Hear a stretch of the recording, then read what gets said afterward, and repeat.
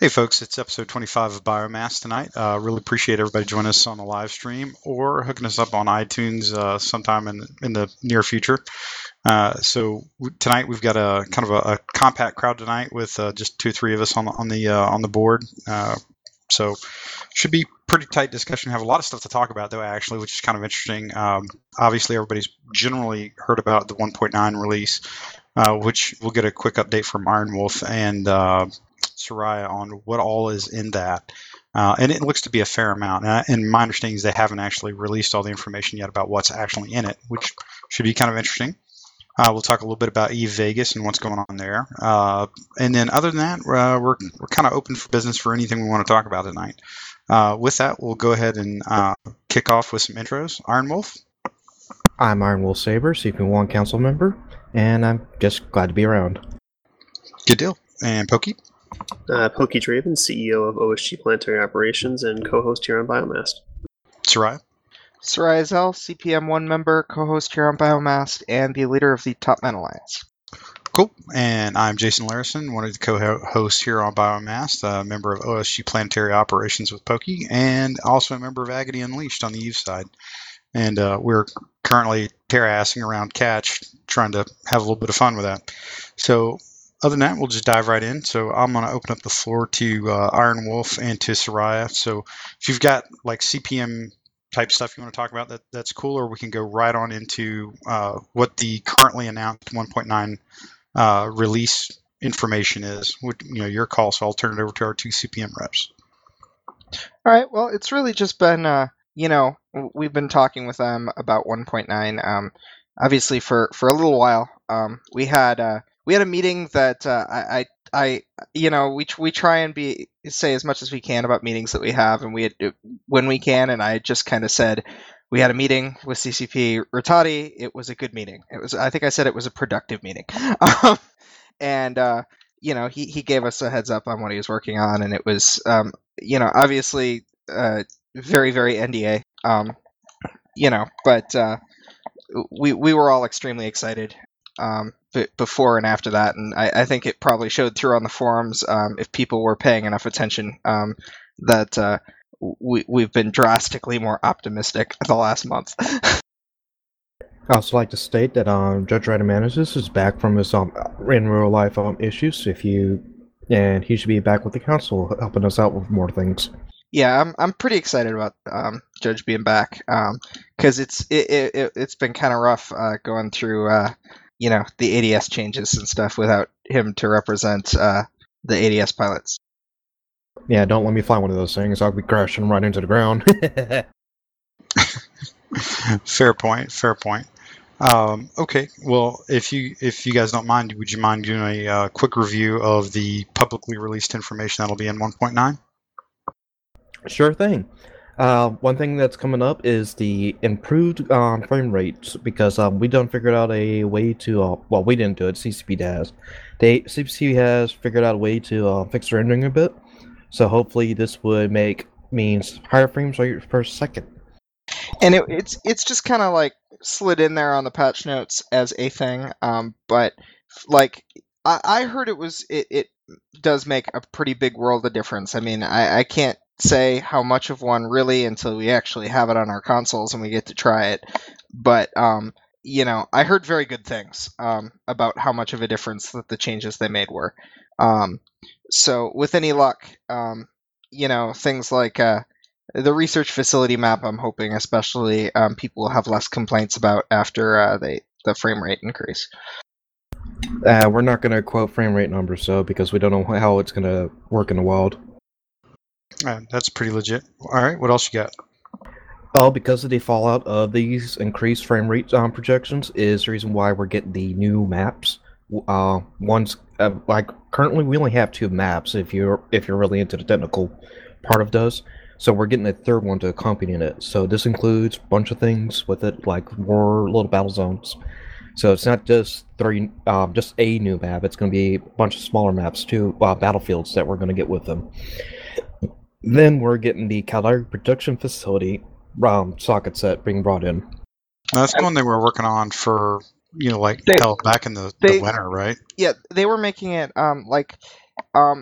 Images of it were being posted back in October of last year, actually. It was supposed was to have been al- released in 1.8, if I remember correctly. Yeah, and then it got pushed. Yeah, it was almost done basically last year. But it And was then just they it was just stopped up. working on it and like put everybody on Legion, right? Well, no, I mean No. that's not what it's about. I mean, like it was a performance issue. It the could have map- put it back in dust back then. Yeah, I mean the map wasn't, they released, when they were working on it, they had just released the Galante facility, which, was fairly similarly spec'd to my understanding, and the Galante facility was not working very well. And a lot of people would argue it still isn't.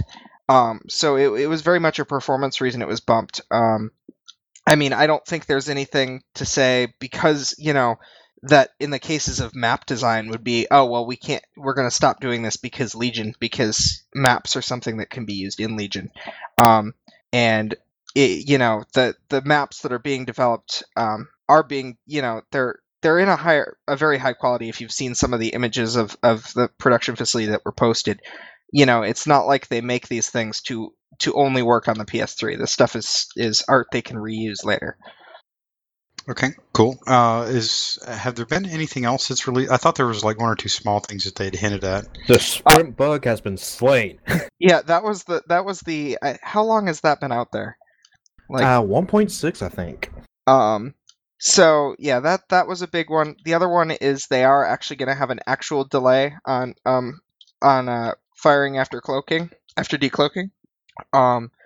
So, and hopefully speaking, because I know there were people concerned that, I think they said the number on the forums and it was really short, but there's complaints. There might be concerns that it's either too short or too long, depending on where you are. But with any luck, it should be something that they can tweak in the future without so much hassle. Now that the actual capability will be in the game.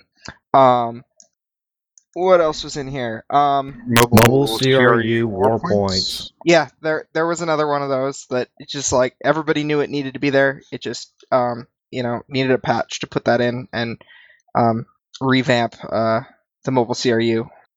Okay, well that's cool. That's definitely we haven't. One of the ones we haven't said on here yet was selling to vendors. Yep. Yes. Yeah, that's that's huge. NPC vendors, right? Yeah. So you're gonna have a sell option in your assets. So You can sell AUR items as well, and you get ISK back for it. yeah, ISK back for everything that's sellable. I think it's just boosters you can't sell or something. And people will be able to clear out their library of random crud that they got from salvage. So have they figured out what the exchange rate of like an Aurum item for ISK is just whatever the market, like a Vapor Core Locus equals a Core Locus in ISK? Is that how it's going to work? I don't know if they've said that. That's kind of my guess, personally. But I know they have to have. I think it's that they have to have already had ISK values for everything because of the way payouts work and stuff like that, and determining how to shift everything. Yeah, I was just curious how long it was going to take somebody to figure out they can buy like 10,000 Aurum worth of Vapor Core Locus grenades, then sell them for how much ISK. Well, I mean, it's going to be really easy for people to figure out what the vendor value is. But it probably. I don't think vendoring things will be the most cost-effective way to get money. So not. why are you vendoring the AUR item? It already is the required level you need it to be. No. What I'm getting at is it's an easy way to buy ISK. But you can already buy most of the things you can buy with ISK with Aurum, anyways. Yeah, that's true. To some variation. Which then, I guess it sort of strikes me as like, why are we like it almost seems like it would be easier to get rid of Aurum and then just put an ISK value on everything and then let you buy ISK in blocks off the PSN store. Does that make sense? Yeah, I mean, That also assumes that the market is static. And well, it will be because it's a single input source, which will be from the client. Right, but is it? I mean, is the price of things going to remain constant, or are they going to get ambitious with it and have a market that can actually fluctuate based off of buy-sell? The market will not be quantities? fluctuating. Oh man, that'd be so fun though. It would be nice, but it's It's more trouble than it's worth right now. Yeah, fair That's enough. probably all they could do just to get the NPC cell in. Better than nothing. Yeah, I mean, absolutely, and it's one of those where it's when you look at the original design choices for Dust, it was very clear a lot of their choices were made with something much more grand in mind. So they didn't put a lot of staple features and functions in that you would see in, gosh, almost any other game. Selling to NPCs is a great example of that. That's something that's, as a matter of course, is in most games, but it was not included because I think originally they truly had a serious vision of where they wanted to take the game. It just obviously has not proven to be the case, something they can get to. But having an NPC cell function would have been, gosh, I wish they'd had that going back 18 months ago, 24 months ago. Anything else? Is there any other mechanics or I guess kind of classic hotfix style rebalancing activities going on in this one? I assume there probably will be. We're going to mostly avoid hotfix style type fixes. Most of the fixes will be client side only. So, I mean, client side required, so to say. We're going to be saving all the hotfix type fixes for the next hotfix cycle. It's we've got a patch, so we want to focus on things that need a patch. So I don't think you'll see a lot of actual balance changes. The only reason you've got like the cloak fire delay is because that actually requires a client patch to fix. No, that's legit. That's if you've got potentially one window, only use it to fix what you can. Now, obviously, you can't get into specifics, but is there potentially more to this update than just what was listed in that dev blog, or is that pretty much the gist of it? That is not the complete patch notes. Okay. And we're gonna Please get look that forward to before the end of additional October? dev blogs. Yeah, there will be posts. Ritati will be writing lots of things. Nice. Want charts? Lots of charts. It's Ritati, so I would assume there has to be charts and graphs, but I don't know. I mean, it's also CCP, which is, charts and graphs is kind of their bread and butter. Well, it's always refreshing when I see changes based off of actual statistical data rather than whims. So, I was just watching a video about how balancing based on statistical data was bad. I saw that video. It's actually pretty accurate. That's a good video. Is it specifically for Dust or just in general? Yeah. We watched Pyrex's video. Okay, I'll take a look at that. Well, if you think about it, it goes back to what it's like. I know I've said it. I think Bam said it. Heck, even Denny has said it on more than one occasion. You have to be very careful with only using numbers, because inevitably what happens is the numbers in your head won't work the same way as they do actually on the screen when you're playing, just based on practical application. So, yeah, from that aspect, I can kind of get behind it. It isn't balanced just on numbers. It is, also it's just that numbers play a big part in it. And if the numbers aren't representing it, then the point is to figure out why the numbers aren't representing it. Yeah, I mean, there's definitely a level of interpretation and doing that properly, which is important. It's just before I felt like a lot of times they weren't even looking at the numbers at all. So seeing a little bit more of that is good. But I get what you're saying, that doing it entirely off of statistics is not a good idea.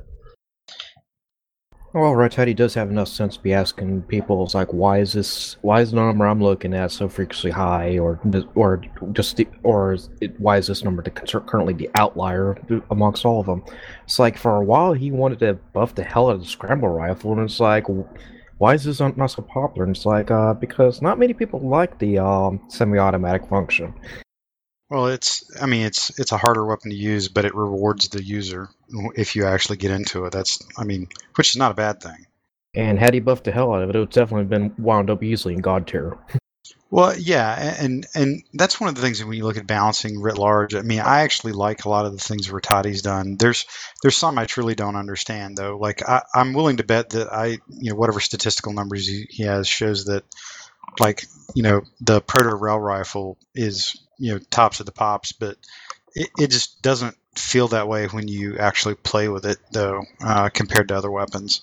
Yeah, I personally feel that the Rail Rifle has fallen quite a bit from when it was a fun gun, but my assumption is, honestly, is a lot of people is that you have to account for things like rail rifles and combat rifles, where when they came on the scene, there was probably a lot of people that sunk 1 to 3 million SP into it the day it came out, or within the first couple of days of it coming out. So there's a huge individual player sunk cost into it. So they're going to continue to ride that weapon, and because that was really the only. I mean, once you really got past the AR, or the plasma rifle rather, then they added the scrambler, which has always been a fairly low use weapon, but again rewards players that really get into it.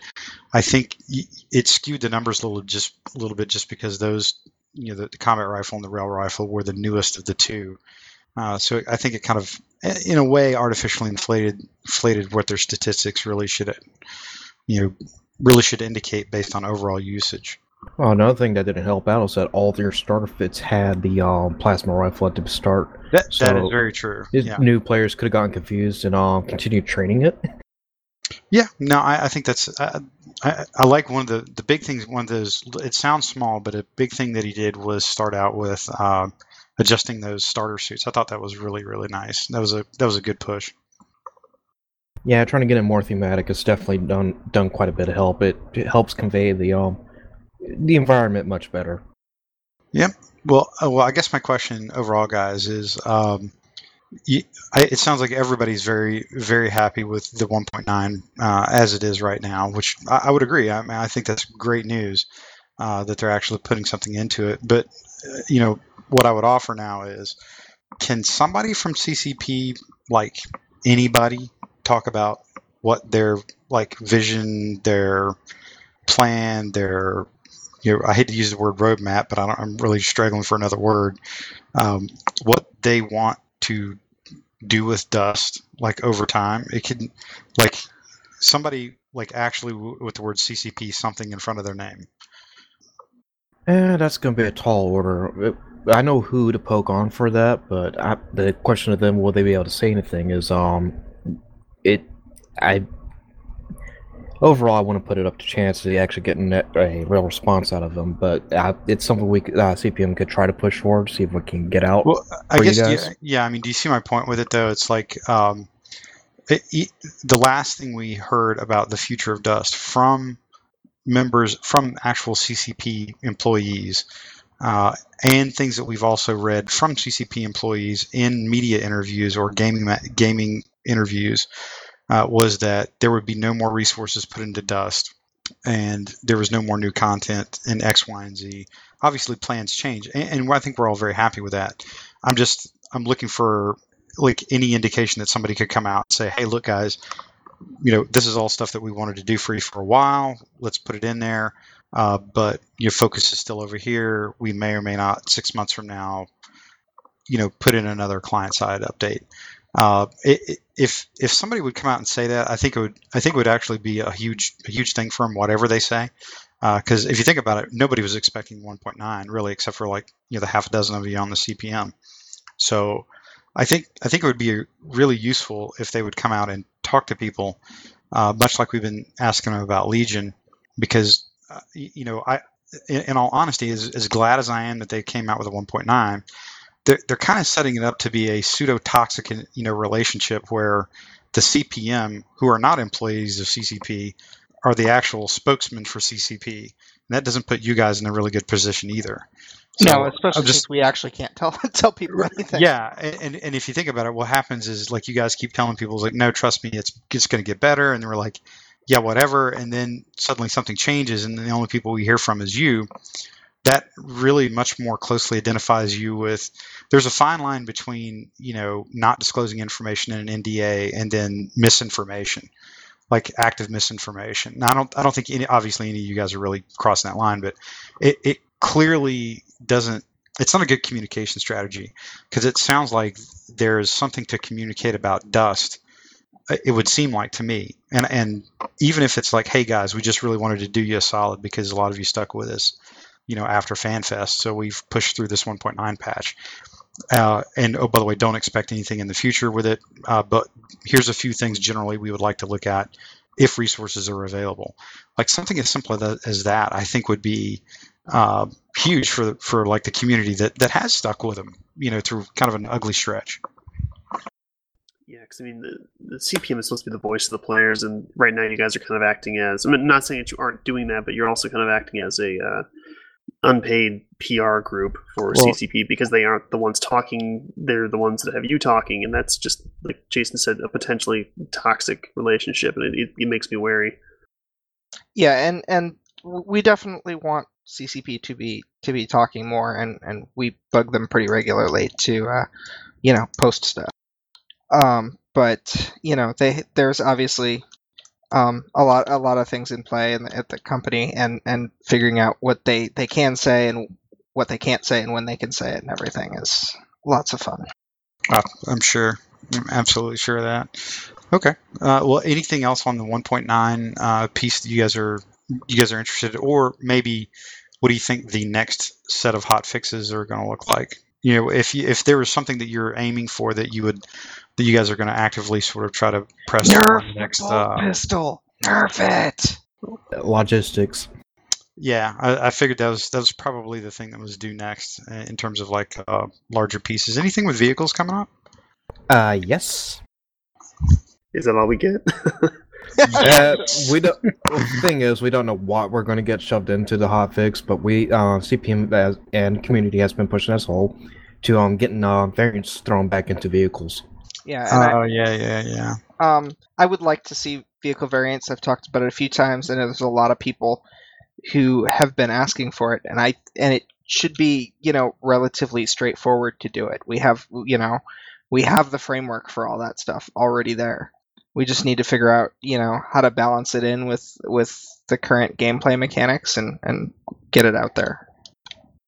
Cool. Kind of sidebar of that, because I don't know if it is a hot fixable thing. I know there's been some question if the code is still left over in the game and whatnot, but a point of interest for a lot of people, both for logistic and vehicles, are the shield transporter tools or the active, repping shields remotely. Have you guys had a chance to check if that's possible via hotfix? And if not, is there any way we can potentially get that into this 1.9 update? Because I think that's actually a pretty important thing in terms of those roles. I say wait a bit. Okay. That's good enough for me. As in, like, wait a bit to ask for it, or like just be patient? We're in no wait and see mode. Okay, all right, now that's fair. It's just a thing that's been a pretty big thing for a lot of people out there. So I'd like to see that, and if this is potentially the last hurrah of a client-side update, I want to make sure that actually becomes a thing at some point to see if we can get it in there, because I think it's pretty important. But if you can't talk about it, obviously, so that's fine. We can wait and see. I have high hopes that this may not have to be that this may not be the last client update, but obviously there's no commitments or assurances on what yet we'll get. Yeah, it kind of goes back to what Jason was saying. It'd be nice to know what their intention is, if this is the last one, or if we could potentially see more down the line. Because like you said, it's been kind of a really big deal. I think it was really good timing on part of CCP and pushing this out, because people kind of went like, "Holy shit!" I was shocked. I mean, I kind of had to reread the dev blog. Like, did I miss something here? Did they get a typo? Is that a 9 instead of an 8? So it's pretty cool, and I think this is a good move for them in terms of kind of reinvigorating the player base. So hopefully things go well and people gain interest in the new content is what people hope it to be. And it was pretty tough to bite my tongue on that. Leading up to there'd be people saying well, this really needs to happen and this really needs to happen. I'm like, yeah, it might just happen. Yeah. How long did you know, if you can say? I'm just curious. I don't remember the exact date, but I think we've known like in the rough category of a month, I want to say. I feel bad for you having to hold that in. It was. I mean, like last week we had Jason said, Dust is all it's ever going to be, and I'm like, well, there's a lot you can do with hot fixes and stuff, and he's like, no, Dust is all it's ever going to be. I'm like, I can't say things. All right, now I've got to ask you: do you actually think that slapping a map in there and a function that should have been in there probably 2 years ago equals it's now more than it is. I I guess think technically it is, but holy shit, dude. Is this the revenge of our pre-podcast discussion of me saying that Eve has done nothing worthwhile? No, this is literally me asking you if you think this is like if this is truly a game changer. I mean, what you're describing to me is a map that, for the most part, or at least the outpost, had been done for a while for a large chunk of it, but they couldn't get into performance issues. So they figured out an optimization way to work on the PS3, which will likely make it palatable to use. Okay, so that's good, but that's also something that should have been done how long ago? A long time. Part 2, you're telling me that we can now sell stuff to an NPC, which I'm pretty sure, like, I'm just going out on a limb, that, again, that's like a vanilla 101 level feature in like pretty much any game that has disposable items of any kind whatsoever. Sure, but this is like a huge leap for CCP. I'm still waiting for Blacklight Retribution to have sell to NPC because I get a bunch of junk that I just trash. Do I have inventory in Blacklight? Because I didn't even realize it. You got like 1,000 slot spaces, which they're trying to sell you some more, but I never seem to hit it because all my stuff expires. See, yeah, that's all their stuff expires, and I haven't played the game in like a year and a half, anyways. Yeah, no, I mean, that's big. I think the performance thing, depending on how big of an impact it really is, it could be big just because, bad frame rate can tend to cause other issues. So gameplay might be just overall more fantastic with better frame rate, but we just don't know how that's going to play until we can try it. I guess for me, it was seeing that CCP is willing to commit to some degree a little bit more resources than what we currently had. In my mind, I kind of accepted that, the people working for Toddy, that was going to be it, and that was all they were going to get. So the fact that they're putting in an update is obviously a bit more than that. So that's encouraging. Where would they actually go with it in the future is up in the air, obviously, but at least in that regard, I'm a little more hopeful and optimistic about potentially more stuff in the future. So, let's see. We've covered a lot of the 1.9 stuff. I think that is pretty much everything that they've publicly announced. I know that they threw like the little standard rider in there about hey, this isn't all the patch notes either, just like you guys said. So, all in all, again, I'm very happy with 1.9's announcement. I think that's a great thing. The unfortunate thing is, I think what it also does is continue to highlight the communication challenges that CCP seems to have, and these are really hard things to dig your way out of once you've made a hole for yourself, and that's really unfortunate. And it also strikes me as that for them there'd be some steps they could take that would really help them, but they're probably a combination of unwilling and frankly unable, due to different probably internal reasons, that they actually can't take. And again, it's really unfortunate. And one thing that I truly hope is that all the conditions are kind of there for, again, it continued to drift to a more toxic environment. I really don't want it to be, because again, very glad that the 1.9 is coming out. Which was more than what they had originally said, and more than what I think most of us expected. So I think all in all, good news. I'm cautiously optimistic, but again, a lot of it goes back to communication. Most of the concerns were communication on Legion, and because we assumed we were getting all the communication we were going to get on Dust, but now that's proven to be slightly different. So with that, let's see. Let's move on real quick, unless anybody's got any last roundouts on that kind of stuff. The only other thing that was mentioned that we haven't discussed here in the development update would be the number of people who play the game. I think that's a big item too. We were floored when we saw that number, and we were very big on pushing CCP to get that number out there. So what were the numbers like 12 months ago? I don't know. Yeah, that's what I'm looking for, is like, what's the comparison? I'm not sure if I will be allowed to say anything because that still technically is NDA CPM 0 data. Yeah, even I don't have that. we just have Iron Wolf who remembers that stuff. No, that's fair. I mean, if I remember correctly, it's approximately 300,000. I think it's probably actually more. You guys just rounded down, but that was unique users in a 30-day period, right? Yes.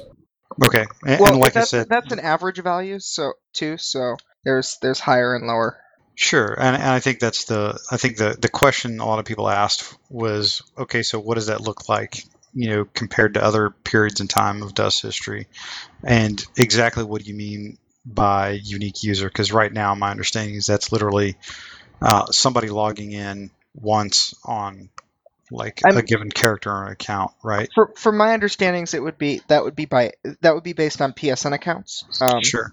Because that would be, that's the granular metric that CCP has for this is a human being. You know that the characters on an account are the same person, or at least they're the same person if they're following the rules. But that obviously this would I would think count people's PSN alts as different people.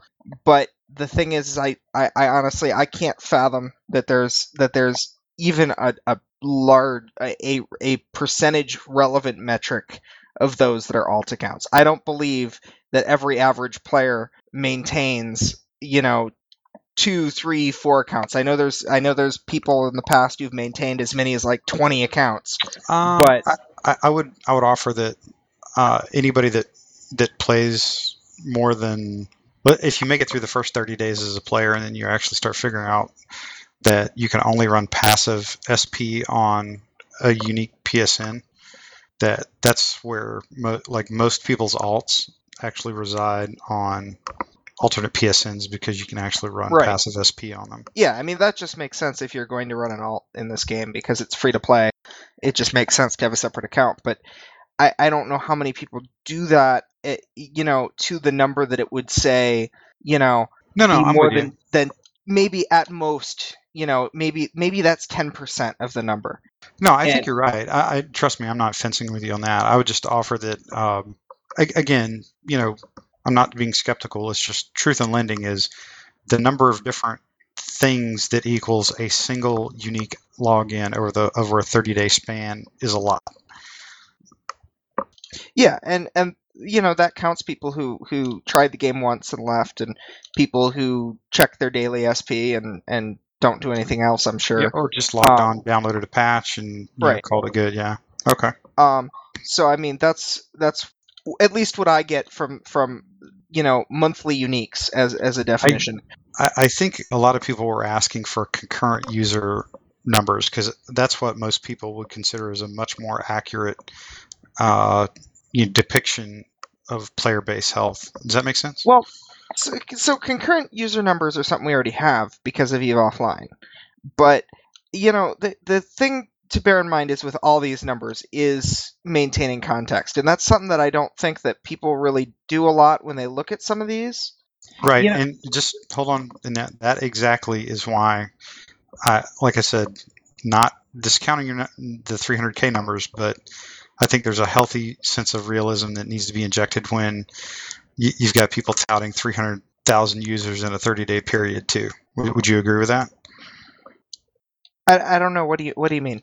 Well, it's about the context behind it, right? Because you're about to tell me why concurrent users are. There's context that you have to put behind it, and that may not be the best message. That may not be the best measure, but it's probably at least as good, if perhaps, and arguably better in terms of overall player base health than using a 30-day snapshot with a single login counting as one. It's difficult because there's pluses and minuses to both figures. The notion that because based on concurrent user numbers, I've seen claims like 3,000 people still play this game. Well, no, like 3,000 people play the game at the same time, which means a lot more people play it in general. And there's a lot of players that maybe only log in on weekends, for example, or only play one day a week, or varying things like that. So the concurrent user numbers isn't a good representation of the size of their customer base. All right, hold on. Well, define customer. Like somebody that pays for something, or somebody that downloads a free-to-play game. I guess once in this turns it context off. it would be player base, not customer base. I suppose, though it Content providers. Sure. I mean, the thing that concurrent users is very useful for is understanding the health of, if you're in the game, how many people, how much does matchmaking have to work with? What are you going to run into the same 5 people because it can't fill in a team, and some of that is, again, with context, because you could have, 1,000 people in the queue, but you may still come across the exact same people a lot due to both matchmaking and the fact that people, tend to be locked into the same match for 30 minutes at a time, and everyone from that same match comes out at about the same time. So there's a lot of ways to interpret the numbers, and I think having more of those numbers out there is good.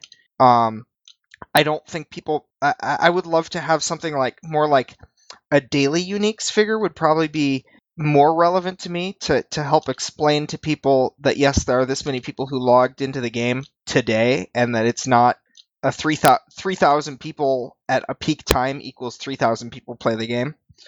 But that's, yet another number. I will say this, and I hope it won't be too NDA breaking, but I have seen the extent and context to where they take these numbers and what they've used them for specifically. And that 300,000 number is highly realistic because of the things I've seen in the past. But as Troy said, there's always there are people who are just going to be like you said, they have alts, they just log in. There are people who join the game and they quit, and there are people who just play the game like normal. But the thing is, though, CCP has context of what those numbers are and what they mean. So they know all the people who are quitting. They know the people who just log on and check their mail and log off. And they know people who, they don't exactly know everyone's alts, but they know that people are just logging in just to do something real quick and log off. And it's like, okay, this might be an alt person. I mean, they got idea what the numbers mean on their end. Well, an interesting question just came up in the Skype channel. I've got to ask, why? Well, this is a tough question for me to ask CPM members, but why is CCP so disinterested in sharing any numbers like this? Because most other online games are very open with their numbers in terms of... No, they're not. I don't know about that. Or let me put it this way: they're very open when the numbers are good. Let me rephrase that. And that is a major problem with a lot of the industry. They stop posting numbers when they start to look bad, and it gets really difficult to keep websites such as MMO Tracker up to date because a lot of these companies stop posting. They'll have the Hollywood moment where they just recently launched, everyone's in love with the game. Then a month later, it just all starts going to shit. And even when the numbers are good, there's business reasons sometimes to be hesitant. But my personal feeling is that it's rare that providing the information really turns out to be a bad thing. Because I think that's where I come down on it. Yeah, in the lack of information, people will invent their own information. Well, I mean, let's look at it this way. For using Dust specifically, I don't think anybody, there is nobody out there except for perhaps the most naive or uninformed player believes that this thing's truly competing with, like AAA paid titles out there. Like, it's not. It's a very, very small niche game, which I think we all obviously enjoy because we're sitting here on a podcast talking about it.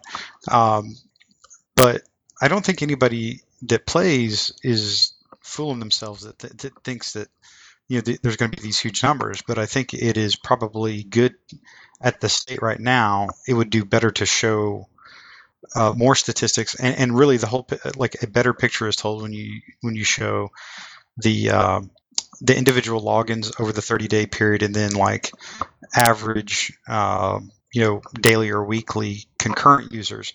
Those two numbers in conjunction with each other tell you a much better story. Either one taken by itself can quickly lead you down the road of tinfoilery, if that makes sense. And there's the thing too that I think is important pertaining to knowing that the numbers are there and what you can do with them is if you have 300,000 people who have logged into the game in a month, that is 300,000 people, and if that's an average, then you could predict that somewhere around 300,000 people will log into the game next month. And so what that offers, though, is potential to get those people to play more. Right, if but someone I think we signs also in all sees the agree that difference. unless CCP does anything with those numbers in the form of development of the game, it's still going to be a 99% turnover rate, if not higher. Free-to-play games have a huge turnover rate as is. I mean, true. The thing to bear in mind is that it's not hard to meet or beat the industry standard when you look at the fact that, for instance, the actual people who buy in, I think is an average of for free-to-play games in general is 2% of players. So 1 out of every 50 players basically has to pay for the other 49 to play. Yep. No, I'm with you, man. Like I said, it's just one of those where I think as you guys said, context is everything, and I would just caution anybody about being overly smug about those numbers, because you can poke holes in them very quickly, just like you guys can use them as an argument or as a descriptor of how healthy the game is. So just kind of just offering that generally, because I've seen some comments from some people that were I think a little over the top when they announced when that dev blog came out. Was it Denny? Denny was feeling smug. I remember Denny feeling smug. And you're saying Denny doesn't feel smug at some point during the day? Yeah, when doesn't he not feel smug? Yeah, he's honestly one of my least favorite people to get information from, just because it fucking definitely wants you to kiss the ring to fucking have him tell you anything. I wouldn't say that. I would. I would definitely say that. Okay, well, I think we covered a lot of really good information that came out in that dev blog. By the way, that was a pseudo CCP Rouge sighting. At least his name was on the piece of paper, which means he looked at it and approved it, at least. Wrote it, maybe a stretch, but that was, at least we have some sort of pseudo proof of life. Well, I can't even call it proof of life, but at least his name was mentioned in a CCP official document somewhere. Yeah, the blog would not have happened without him, though. He was definitely a big part of it. So that's good. That's awesome. Coming from the guy who was touted as the person that was so incredibly fired up and looking to change the way that CCP Shanghai dealt with the community, as witnessed by multiple comments from CPM Zero, right, Iron Wolf? Oh, you said you're going to kill me if I said it again, so I'm not going to say it again.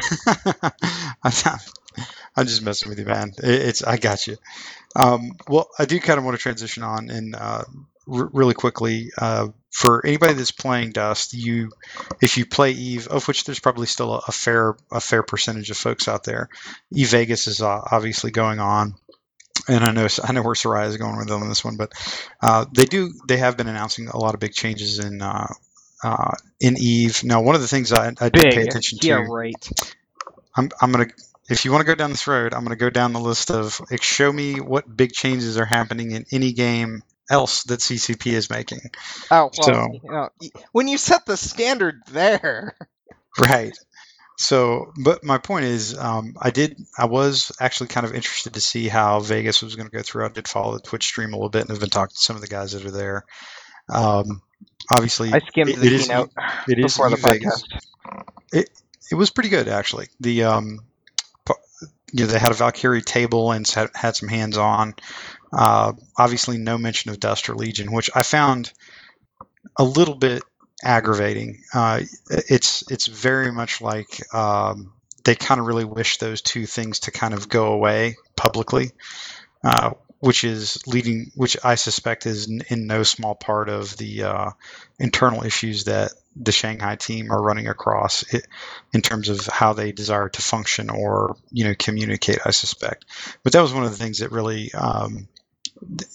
I kind of expected it, but it did aggravate me slightly. Is that you would have thought that they would have at least perhaps mentioned it, or threw out a poster or said, "Yep, we're still working on this other stuff" at a minimum. But obviously, none of that was mentioned. Yeah, I mean, when they're gonna say something, they're gonna say something, and I personally, I know there was a lot of people specifically hoping that they would specifically have something to announce at EVE Vegas, and I'm like, honestly, if they have something to announce, I'd like them to just announce it and not hold it for a big special event. I think that's what that like was FanFest. yeah, like FanFest. That was the problem in the first place, and it sounded like people were clamoring for them to be doing that again, or hoping that's what they were, that they were doing that again, and when they're ready to speak on it, they will. I just wish they'd hurry up about it. Yeah, no, I mean, I think that's fair. Unfortunately, it's one of those where I think at least acknowledgement that they have other properties that are out there that tie into the new Eden universe would be, I think, enough. But when you, I'm not going to say anybody went out of their way not to say anything, because it was really EVE devs that were there. It was nobody that probably really has anything to do with Dust or Legion. But previously, they have had people that would go out and speak about Dust or speak about Valkyrie. They at least had some of the team that was there, not dev team, but like some of the marketing, the PR team that's there for Valkyrie, and you could get some hands-on there. So I'm not asking for hands-on of Legion, but I think at least a mention of it here or there would have been probably kind of nice, I suspect. But anyway, they did announce quite a few other things happening in EVE, and I know Sarai is going to say that nothing's happened in EVE since like 2011. Since 2011, Incarna was the last. It was the last content that EVE got. And I will offer that anybody that plays EVE more than enough time to just set their skill queue, then log back off. Update skill queue, and I don't have to do that anymore. That's right. So excited about Phoebe. I can't even. I can get rid of the phone app. I actually already uninstalled it because it was draining battery. So I removed it because as soon as Phoebe comes out, I don't ever have to worry about my skill queue again. I can set everything up until I know every skill in the game level 5, and then just log off and not care. True, and for the record, you now sound like Kane Sparrow. And then I will have successfully won EVE, because you do know that is the only way to win EVE. Is to stop playing completely? Yeah. But he's not winning EVE because he's still paying the money and logging the skill queue. I won't have to log in though, so I will be winning. I will still be paying the money for some you'll be unforeseen tying. reason, You'll be pulling a straight tie at that point. So anyway, some of the big things coming up in EVE, and why does this matter? Why does this matter to Dust or Legion? You never know. I would say probably 8 months ago it would have mattered probably more significantly. But it's interesting. One of the things I found a parallel to was they're changing a lot of the power projection stuff, like the ability to move from one side of the universe to the other relatively easily. And that was one of the beefs that we talked about with PC, was their ability to project across the galaxy essentially instantly. Well, it's not quite instantly in EVE, but with a very well-organized high-end alliance, they can move from one end of the map to the other in probably 12 to 15 minutes through a series of Sino chains. Basically, for lack of better terms, it's horribly incorrect here, but a series of targeted wormholes, let me put it that way, that are player created. There's a lot more tech and lore that goes into it, because it's not exactly a wormhole, but anyway. But one of the things that I found very fascinating in terms of a parallel between EVE and particularly the PC, the high-end PC world of Dust, was that power projection piece, where you could have a limited number of people that could control a lot of stuff based on their ability to move around the map.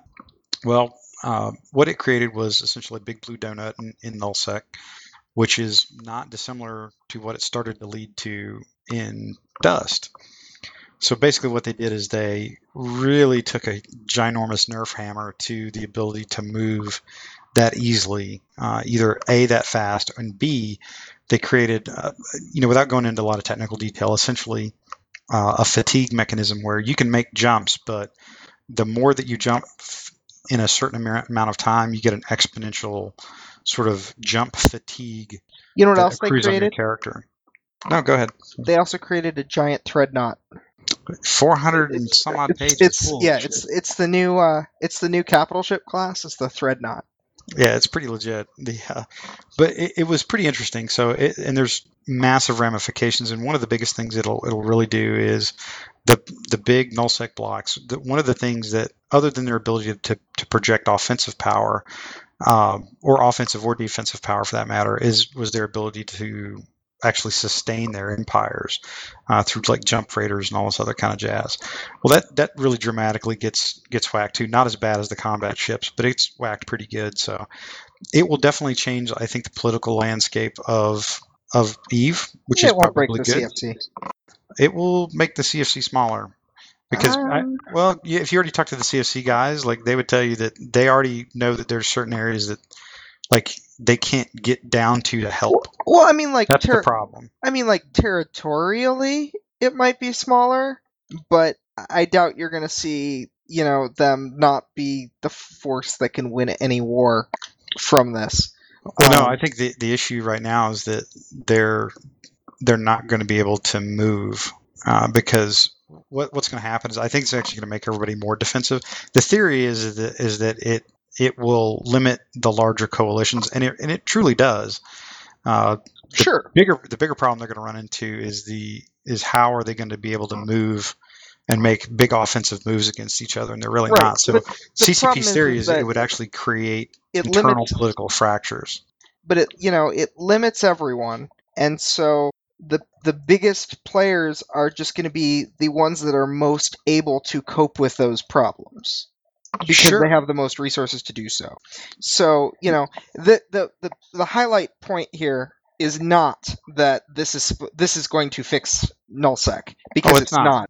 And they've already said that, by the way. Yeah, right. But you don't really pay attention to EVE anymore, but you would know this. It's the first step to a redesign. I'm just going to call this a Pandemic Legion nerf. That is what a lot of people call it, by the way. I guess it could be, yeah. That they tend to do more running around than others. But yeah, I mean, I could definitely see your point that it would just make people tend to keep their supers at home where they need them. Well, the issues are they're not going to be able to move them fast enough is the problem, and that's. And by the way, not everybody thinks that's a problem. Like I would just offer that as you indicated, this is one in a series of fairly well laid out changes that they're laying out that will probably change a lot of the face of how EVE works. And they've actually, and I will have to give CCP Seagull credit. Like once she came on board, their communication to the players has been dramatically different. It was not necessarily bad because a lot of people were talking to people, and it may not necessarily have been as organized, but it very clearly seems like there is an information campaign that is out there from the devs, because they're all basically talking the same language. But there's still nothing that will attract new players. Well, not yet, but they are clearly working on it. But I would also offer that, like, be careful that you throw rocks, CPM member. But anyway, they do have quite a few significant changes going. As Shirai was talking about, there's an unlimited skill queue because EVE obviously works on a time-based SP system as opposed to an activity-based SP system. It does kind of has a hybrid of it, but I think overall that's a great thing because like anybody that travels for more than a minute, it's a huge benefit.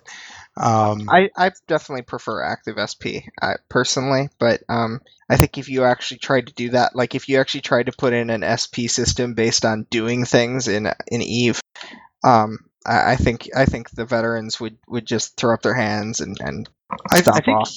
I think in all honesty, it would be very difficult to install an active SP system in EVE because of the amount of things that you can do. Does that make sense? All the exploits. The exploits, yeah. I'm going to shoot my best friend hundreds of times over, and I'm going to pay him every time I do it. A lot of people did that in Faction Warfare, by the way. But there are a lot of things going on. I mean, they've made ginormous changes in industry and invention, which I know Pokey's all about. Well, they've made some changes. I don't know if I call no, it ginormous they're changes. they're pretty fucking significant. huge. And there's more coming, and that's the big message. The multiple sell orders, which is really good if you got like a ton of like low ball loot, like really like meta level 1 loot. It's a trash button, is what it is. Yeah, pretty much. I mean, which frankly is a heck of a lot more convenient. Let's see, they are doing a very significant in space UI overhaul, like a very significant one based on But like how- the Space videos radar. and chats. Yeah, Yeah, but it's everybody pretty hated the serious. first one, so I'm not sure. Like, everyone hated that feature in general, so I'm not sure how well it'll be received. The new Not one. on the threads that they've. seems like you they're haven't making looked it at more any useful thread, now. like, I'm telling you, like you're not seeing this. You're not reading the same things I'm reading. Then Well, no, I meant like the when they first put the sensor overlay out there. Like, I want to this say, isn't the sensor overlay. This This is is like Space your Radar. actual HUD. It's like your actual heads-up display. yeah, but I mean, like the first step for that was very poorly received. This sounds better though. It looks like it actually has practical use. Does bookmarks. Yeah, Which is huge. bookmarks that's one of those that I've wanted to be able to just see where things are for forever. Yep. I mean, but like I said, this is step probably 2.5 in a series of steps that they've laid out that they're going to be taking on. And this is as close to as laying out an actual roadmap for Eve as I think they've really come in years.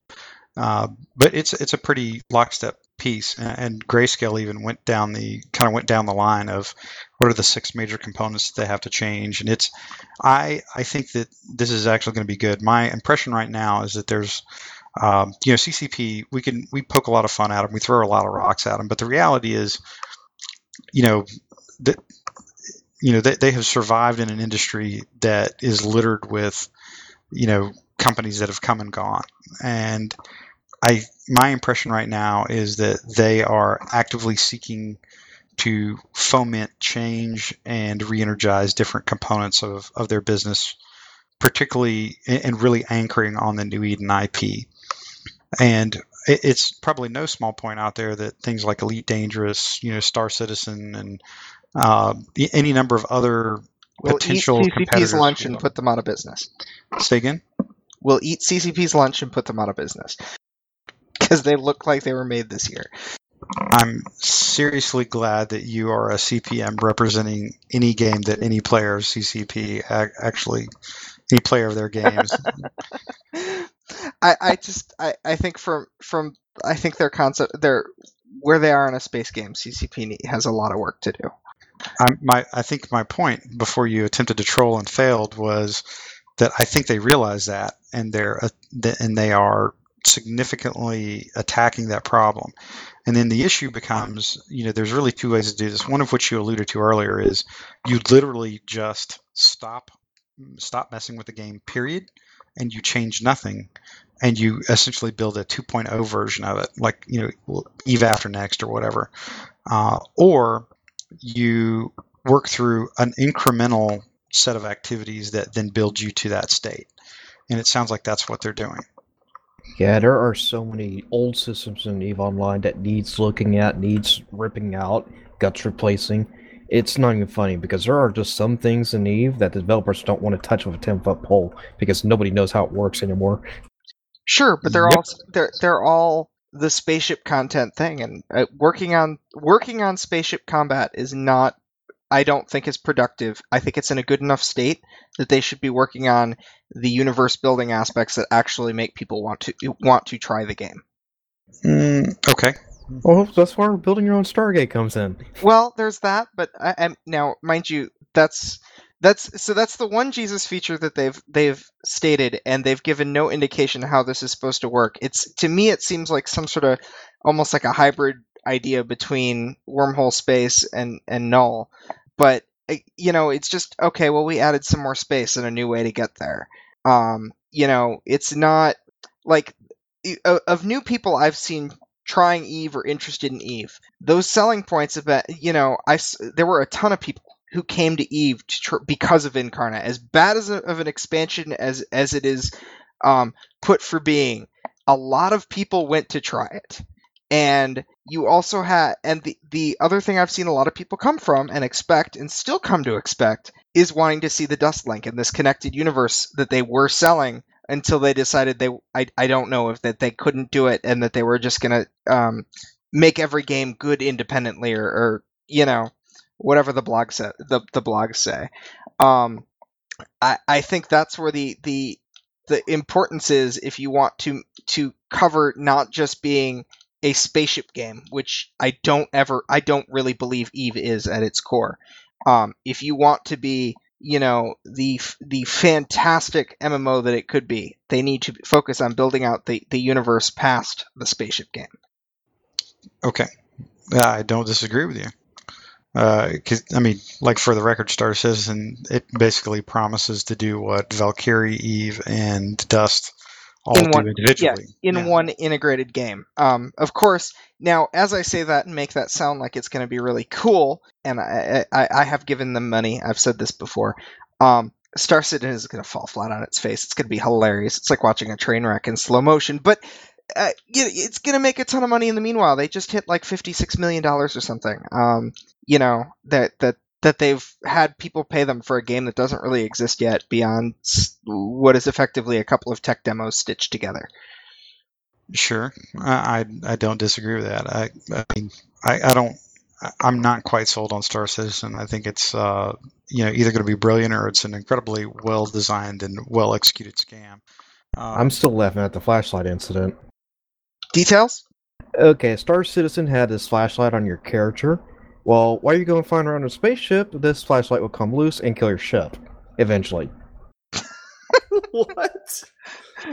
That's awesome. Is there a video of this? Because I have to find it. It was a bug on the forums that they had to hunt down, and it's like, why are these ships blowing up after 5 hours? That's hilarious. That's awesome, is what that is. That's a feature. Well, if your inertia dampener were to suddenly turn off in mid-flight, then yeah, I can imagine a flashlight killing your ship. As well as you splatting against its side, painting it red. Well, isn't that Eve's plan for implementing ship painting? Maybe for Blood Raiders. Well, I suspect like I said, there's a lot of things out there that's probably driving them to change. But again, the reality is that they are at least actively taking steps, and they're communicating with the player base what their intentions are. And right now, they have followed through with everything that they've said that they're going to do. At least in the last, 3, named releases, which are, kind of a patch, not really like a full release. Patches. Again, I'm gonna point out that if you want to troll, you really need to go do your homework, because like really well informed trolls actually can troll. Like now you're just throwing poo. But they've actually had some pretty significant changes over the last 2 or 3, and they're attacking them in I think the issue is, depending on what you do in Eve, they literally, to your point though, depending on what you do in Eve, some of those patches or releases may not look like it's doing a lot, because it may not affect you directly. But the people it does affect, like whoever plays something or interacts with things that they've been changing, I think they would all uniformly say that they're taking a pretty good whack at stuff right now. But let's see. All right, moving on. Any other Eve Vegas notes? I'm checking real quick. They obviously did release. They're going to have some new T3 stuff coming out, which would be kind of interesting. That was kind of a neat little in-game event that they ran to generate which race was going to get the new T3 ships first. I thought that was kind of cool. So I was really expecting T4 ships to be behaving like what this destroyer is going to be behaving. I think that they're so far from actually having a complete Tech 3 that there's zero point in talking about a Tech 4. Well, no, but they're not going to release a complete Tech 3. They don't even have Tech 2 versions for some of the bigger ships, and the reason why is because if you tried to make like a Tech 2 Super, it would be kind of ridiculous. Well, no, because the whole idea is, a Tech 2 ships aren't really supposed to be technically superior. They're supposed to be more specific to a particular True. role and better at that particular role with limitations on the other side. Yeah, Well, no, absolutely. Well, the reasoning for my Tech 4 comment is because the way the destroyer functions entirely differently from the cruiser, because the destroyer transforms mid combat on its rolls, whereas the cruiser can't. You actually have to go dock up, change the subsystems out, sometimes even rip rigs out, and then refit the whole darn thing. But the destroyer just like click, I'm doing it on the fly. Well, and my impression also is it's going to be like the changes that you can introduce to it will be much more limited. So it's going to have like the transformer modes instead of the subsystems, whereas the subsystems give you, like in a Pingu, excuse me, your subsystems gives you just a dramatic shift in what you can do depending on how you want to set it up. Whereas I think your choices will be limited with the destroyers. It's basically 3 presets is what it sounds like, which Yeah. now the good thing is that you don't have to mess around with skilling up for different subsystems, and you don't lose clone SP when you get blown up and potted, which is a major drawback to running Tech 3 stuff right now in terms of the strat cruiser. So from that aspect, I actually think it's a pretty novel approach on how they're looking at this. And to be frank, if this goes over well, I think this opens the door for other types of Tech 3 stuff, like as a future sort of baseline for Tech 3. It just seems kind of strange to me that it's so drastically different in the same tech level to behave so differently. Well, the point of the Tech 3 is to provide versatility. Or at least provide the ability to adapt to a different environment. Whereas Tech 1 stuff generally is, frankly, a pretty good all-around ship, depending on what you've got it laid out to do. And the reality is, like, your support skills matter huge in a Tech 1 ship, just like they do in a Tech 2 ship. And there's been a lot of Tech 2, boats out there that's been blown up by Tech 1 hulls. Another thing I would like to note about the Tech 3 tactical destroyer, it is not a strategic cruiser, so that could actually be an indicator that they're trying to differentiate between the tactical and strategics. That is actually not a bad point. They are truly looking at, I think, different usage designs behind them. So from that aspect, and one thing Eve has always done very well, frankly, even if they missed a mark on quite a few things, they understand how to theory craft and practically design like the ships that you fly in Eve. They're generally pretty good at that. I'm getting death threats from the Skype channel, so I have to speak up here. But Godin is tinfoiling a bit, saying that the Tech 3 destroyers are going to be the new Tech 3, and that the current Tech 3 cruisers will end up being the new Tech 4. So you've got a preset versus the subsystem sort of deal going on. That makes sense, actually. As much I cannot believe that I'm actually in a fairly public forum agreeing with Godin, but that actually doesn't. That's not fucking crazy. That sounds fairly legit. Well, because I mean, you've got like the preset for Tech 3, and then the Tech 4 it's got more flexibility and risk associated with it. So you've kind of got a progression of specialization. That actually is a pretty solid idea. So yeah, I have to say I agree with him, and which again is kind of scary, but it happens from time to time. I wouldn't mind a tactical cruiser. Yeah, no, I could totally see that. Now, I will tell you this though. I would not expect Tech 3 / Tech 4. We'll just call it the new Tech 34. I would not expect any of that above the battle cruiser size though, and I'm not even sure they'd bring it into battle cruisers, at least not for a while. They're certainly not going to get it into battleships and above. Battleships are probably the biggest they'll get it. Even that, man, I think that's like that. Even that might be a little bit over the top. I mean, Marauders. If you set your Marauders up correctly and you put them into the right position, that shit's rough to deal with. Mini treads. Yeah, pretty much. Yeah, and by the way, anybody that ever thinks you should need a Tech 2 Dreadnought, you're fucking insane. Maybe a carrier, but I don't see I don't see a Tech 2 Dread being useful Oh anytime wait, soon. you know what? They also, speaking of carriers, Unless they split them to like anti-station and anti-ship. did you? Yeah, now that I could see that. But did you guys catch the comment about pocket carriers? They were talking about they casually dropped that they were looking for they were looking to put in basically what it was like pocket carriers, like a carrier you could use in high sec essentially, which I thought was kind of interesting. It probably It's a about the size of Tug really boats. old. It's an old idea. I even drew pictures back in 2008. No, yeah, I'm down with that though. I think that'd be pretty cool actually. Back when I was still Nova Fox Shipyards, and I was just making a whole bunch of fan ships. Yeah, the idea is pretty old. It's older than me even. Oh no, I'm with you on that. I mean, and I know they've got a new logistics or like true logistics ship, not like a Logi ship, but an actual freighters. They called it the Tug. I don't know what the heck what it's supposed to do, but it Well, I sounds mean, like that's not a final transport name. ship. It's just, yeah, it's designed to just carry ships around, which is pretty much what we use carriers for now. But I assume it's a subcapital. That's what it sounds like. Yeah. It's a freighter-sized ship. It can carry fully fitted ships, and quite a few of them. Unlike the carrier, which the most you can shove it into like 2 full battleships. Which is pretty cool if you like doing incursions and whatnot, and you move your home base around a lot, because it can be a real pain in the ass to break your ships down or move them individually, and then you're losing rigs, and it's a pain in the ass. So that's actually pretty cool. I'd like to see that. Yeah, it's going to make the wormhole's life much easier, at least. I didn't even think about that, but yeah, definitely.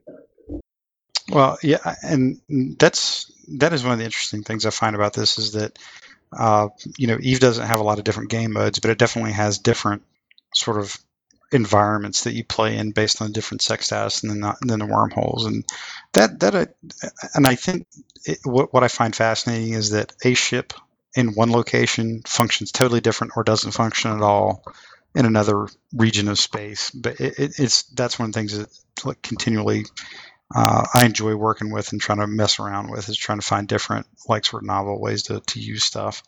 And if you ask the people I fly with, they tell you I fail at it a lot, but I do have a lot of fun playing with it. Yeah, I have to agree that the cultures between various places is very interesting to watch and observe, and sometimes even partake in, because like the shenanigans that happen in high sec, there's different factors of that. Then you go to low sec, and like all the rules change, and then you go to null sec, all the rules is also different there. And then you go to wormhole, and it's like Mad Max out there sometimes.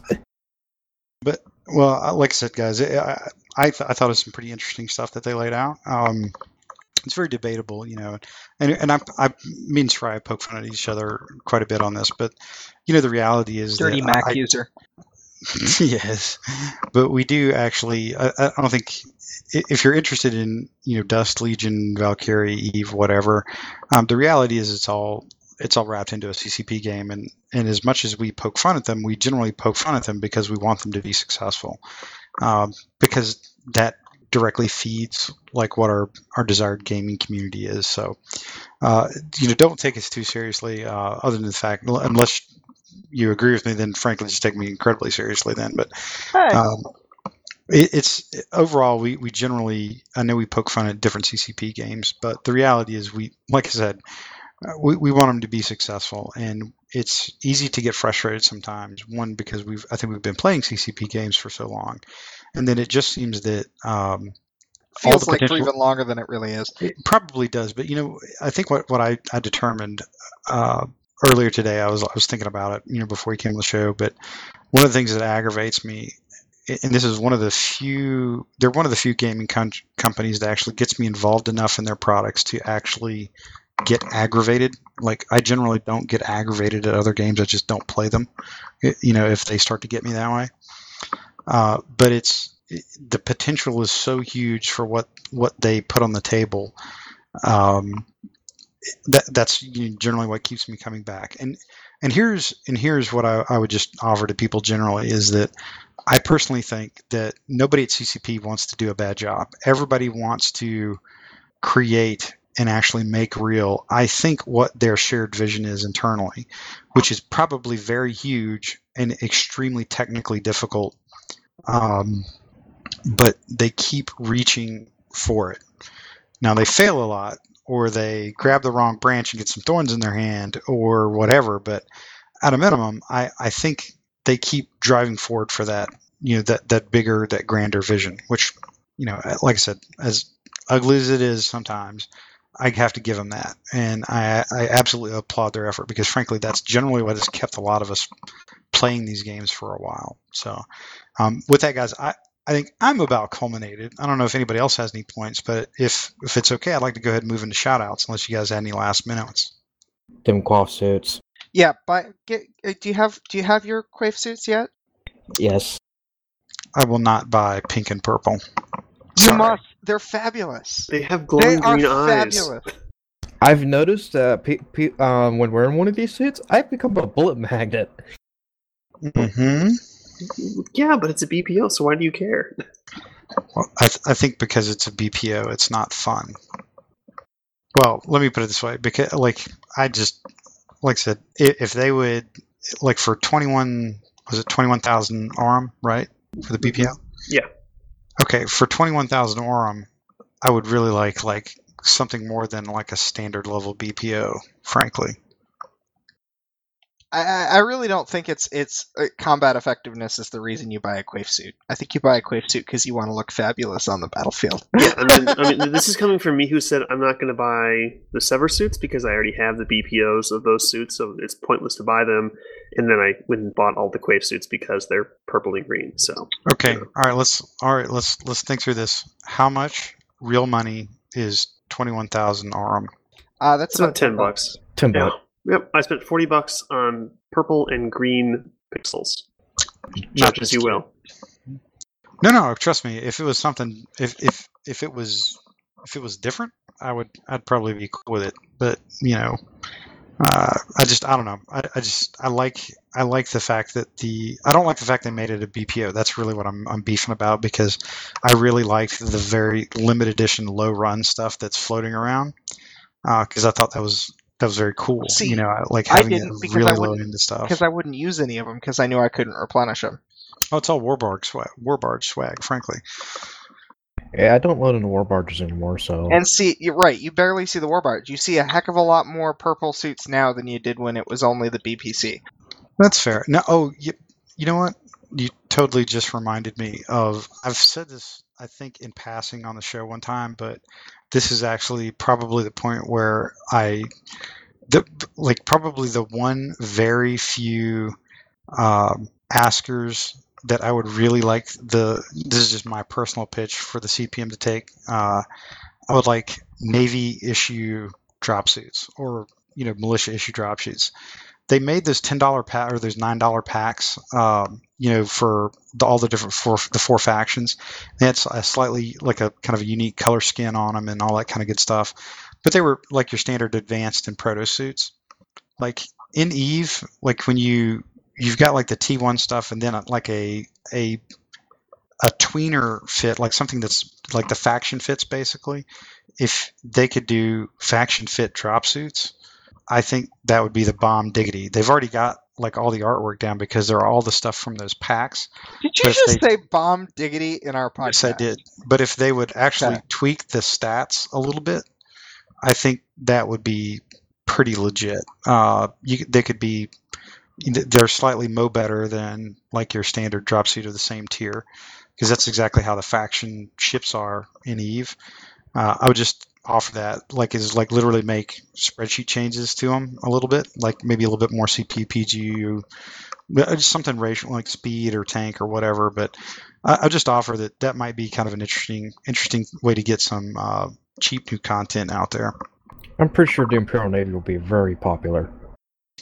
Yeah. Probably. Then there's silver and blue color. I like I thought the Caldari with that gray and blue color was pretty good. The Minotaur had a brown and red, right? Both digi camos, and I think they've already been done before elsewhere. Yeah. But like I said, that seems like that would be a really really keen way to add some variety in terms of the drop suits other than just raw color. There's actually a stat difference. And then B, perhaps that the only way that you could earn those is through faction warfare. Just throwing that out there. Well, we kind of had that with the recruiter BPOs you could get, where they were, if I remember, slightly different. Like I think the basic recruiter assault suit had like an extra PG and a little less of something else, so it wasn't exactly the same. And there were actually some fits at the time I could only do on those suits, which is kind of cool. And the weapons as well. Like the recruit assault rifle does actually more damage than a standard, but with militia stats, all for the rest of the stats. So yeah, I think you could do something that was more faction based. I mean, one of my complaints about the faction warfare from the start was that they were just specialist suits. They were just Aurum versions basically for LP, and I kind of wished they had performed more like faction gear and Eve did, where it was actually different and unique rather than just a rehashing with a different color. Yeah, and the beauty of that is it's literally just like database changes. I mean, you don't have to change anything else. It's it's the classic. It seems to me, or I mean, it's probably more difficult than I think, maybe, but off the top of my head, it seems like it'd be one of those that would fit really well into like a faction warfare focused hotfix. Like I said, just that's truly my one pitch to the CPM about a serious ad or idea. Faction suits. Hmm.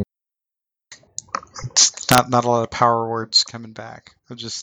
We're thinking. I'm not going to say I'm hurt. I'm just going to say I was hoping for more of a verbal high five for my bros, but that's okay. Well, while we're in there, you guys can just do the pirate suits and make Jason very, very happy.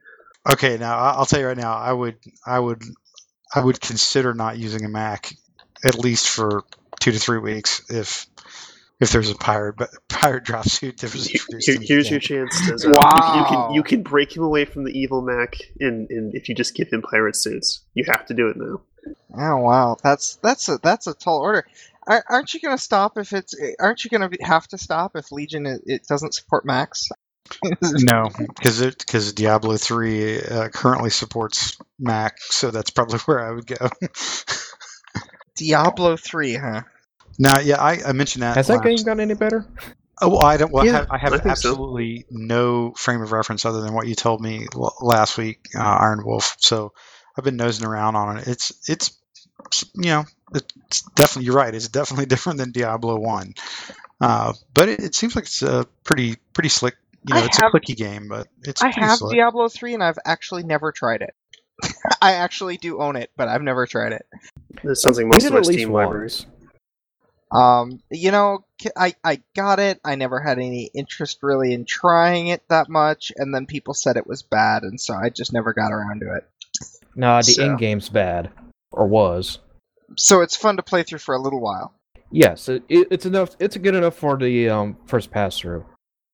That's fair. I mean, like I said, I am not entirely sure. Because my gaming time is very limited, so I usually can only really manage 2 games pretty legitimately at any one time, and that's usually like a huge split in time. So it's I have to kind of pick and choose, or if I'm like off for a week or something like that, I can dive into another game. That's usually great for console games. So you have Dust and Eve, or do you have room for other games? Well, what I'll usually do is I'll stop playing one or the other of those 2 games for like a week or at least 4 or 5 days and try it out. That kind of thing. What I normally use as a time filler though, like when I'm traveling, there are some really, really good tablet games out there, like some surprisingly good, Yeah, there are. really deep tablet games out there. But I'm And willing I've to been bet you have getting an into iPad, though. I do, yeah. It's pretty limiting on what sort of awesome you can experience.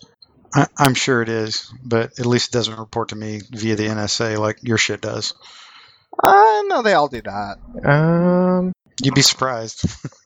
You'd be surprised too on who doesn't report to the NSA. Yeah, like seriously, they're not allowed to tell you that they report to the NSA.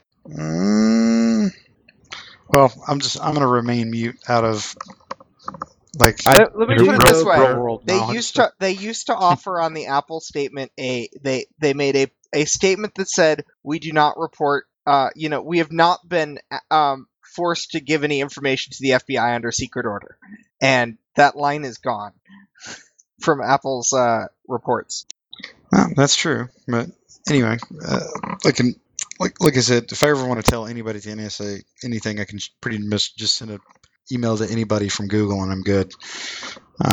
So that being said, my alternate game time is usually via a tablet, and I've found like some really pretty decent games on there. A lot of it depends on what you want to play, but I've seen games that are probably the equivalent of the old like Neverwinter Nights D&D like computer games that are in that realm of quality, which is probably saying something. I mean, it's like late 90s stuff, but it's, pretty legit games. Definitely fun for an airplane. I like the strategy games on tablets. I've been playing Battle Nations lately, and that seems to be the one game with a better economy, and it doesn't seem to try to force you to go microtransaction as many of the other ones do. But the way it approaches is entirely different from the other games as well. You know what was a surprisingly good port was XCOM. I thought that was actually. I was very surprised how well they did that on the iPad. It was pretty good. And hey, I just have to say something on the podcast. I don't hate vehicles. I really don't. You like blowing them off Sure and you never do. dying from them. That's about what you. No, your I feelings. don't Mhm. hate vehicles. Mhm. I actually made a post where I argued in favor of vehicle users. I felt very bad afterwards for having written it, but I did write one. All right, now I'm gonna say something. I just don't take me the wrong way here, because you know that, you're my bro, right? So don't take this the wrong way. And you don't even have to answer. I'm relatively confident there was some discussion somewhere that no matter how bad whatever was going on, you were really glad that Judge wasn't in the room to counter you when you were talking about a vehicle at some point. I'm absolutely confident that happened at least once. You'll never I admit it don't publicly, think so. but I No, guarantee you that happened. it did, especially not like internal CPM stuff. I really wished he was there. Like when the kind of the fallout was coming out about the Delta change and people weren't happy, particularly the ADS pilots who have shown an incredible volume in pertaining to how much they don't like the changes. I really wish Judge was there. And I think that it is very valuable to have discussion on both sides of any argument. All right. Well, now that we've established you can give a politically correct answer and sidestep the truth very well. Okay. Hey, hey, wow. Yeah, I wish Judge was there too, because he would. I mean, we still would have probably pushed the ADS nerf anyways, but his ideas on how to nerf it would have probably been much safer.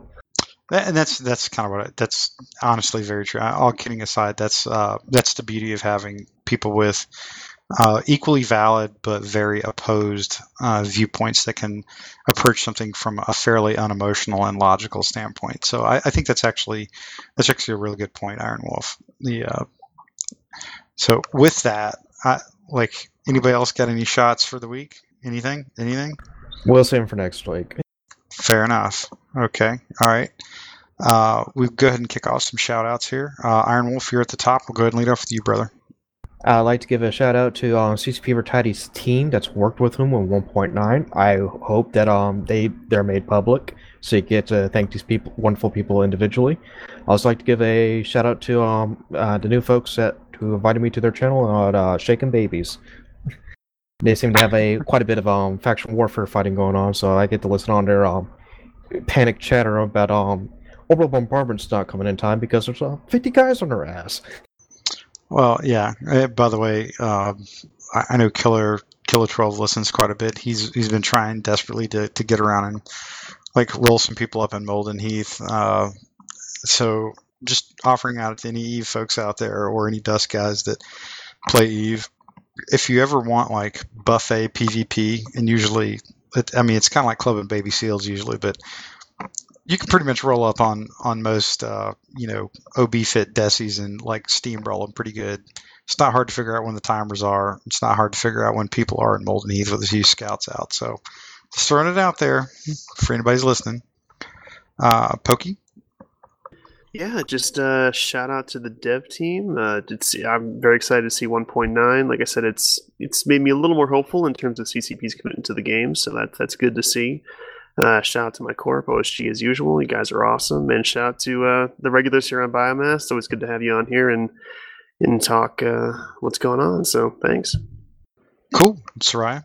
I am going to give my shout out to Jadic for listening to the podcast and helpfully sending me links. He sent me over Twitter a link to the flashlight bug after we discussed it. And to CCP, Rouge, Rattati, and Logibro for hopefully setting up which should be an excellent upcoming bout of content, and all of the unnamed other devs involved. Cool. All right, let's see. Shout outs for the week. I was originally contemplating a Bull Durham-esque shout out, but I will save that for another day. And those of you that were old enough to watch Bull Durham and know what I mean, you'll appreciate my comment. So I would like to echo Soraya's note about JDEC. He's a loyal listener, and he often has some really, really witty Twitter posts. So if you get on Twitter, I highly recommend you follow at JDEC Menaheim. Really good dude. Has done a lot for the Dust community, frankly, probably a lot more than people realize. And beyond that, I think, let me see here, who's on my list? Oh, I will give a shout out to at Wikipedia Brown on Twitter. So if you want to know who that is, you're going to have to follow at Wikipedia Brown, and you'll get to know. Related question: have you ever seen TLDR Wikipedia? No, but I have not. Google but it. I can only imagine what it's like. Google it; it's great. Yeah. Also, I should mention, after the excellent performance last week by Jason, if anybody has voice impressions they want to come in on the show and do, hit us up. We'll see who can do the best. Oh goodness gracious! Oh, I can already see this. See, this is how you keep. This is how you have a lot of fun with this. So on the, like, I've already put the challenge out there to the CPM members that come on the show. If you can ever figure out how to get a dev to show up on the show, like Rattati or Logibro, like we'll have like a wrestling promo off. You know, I'll take them on mano a mano, and we'll see how it goes. All right. With that, guys, I think we're going to go ahead and bring the show to a close. Episode 25 of Biomassy. And I said that just for the record. Everybody catch this. So I said episode 25, right? And I said that at the beginning of the show because so far, Zell, whose Twitter handle, since I'm on a Twitter roll right now, is OCD Trekkie. OCD for real. Like, so the routinely I will mess up the episode number. I'm convinced Some it's intentional. of that is on purpose. Some of it is not. And so, like I said, guys, I really I appreciate everybody listening to us either live or following us up on iTunes. And again, feel free to hit us up. We had a lot of fun tonight. Good natured barbing back and forth. But again, it's generally because we actually care a little bit about the games. So please ping us with any ideas for the show or guests that you want on, or if you yourself want to be on the show, we'd love to have you on. Or, well, most of you. You know, we have let on Killer 12, so we'll let on damn near anybody. But feel free, ping us at the biomass.net website or on our Twitter or on email or in game, frankly. And we'll be around, and we're always glad to get your feedback or take on topics that you want. And with that, guys, we're again signing off. Episode 34, Biomass to the close.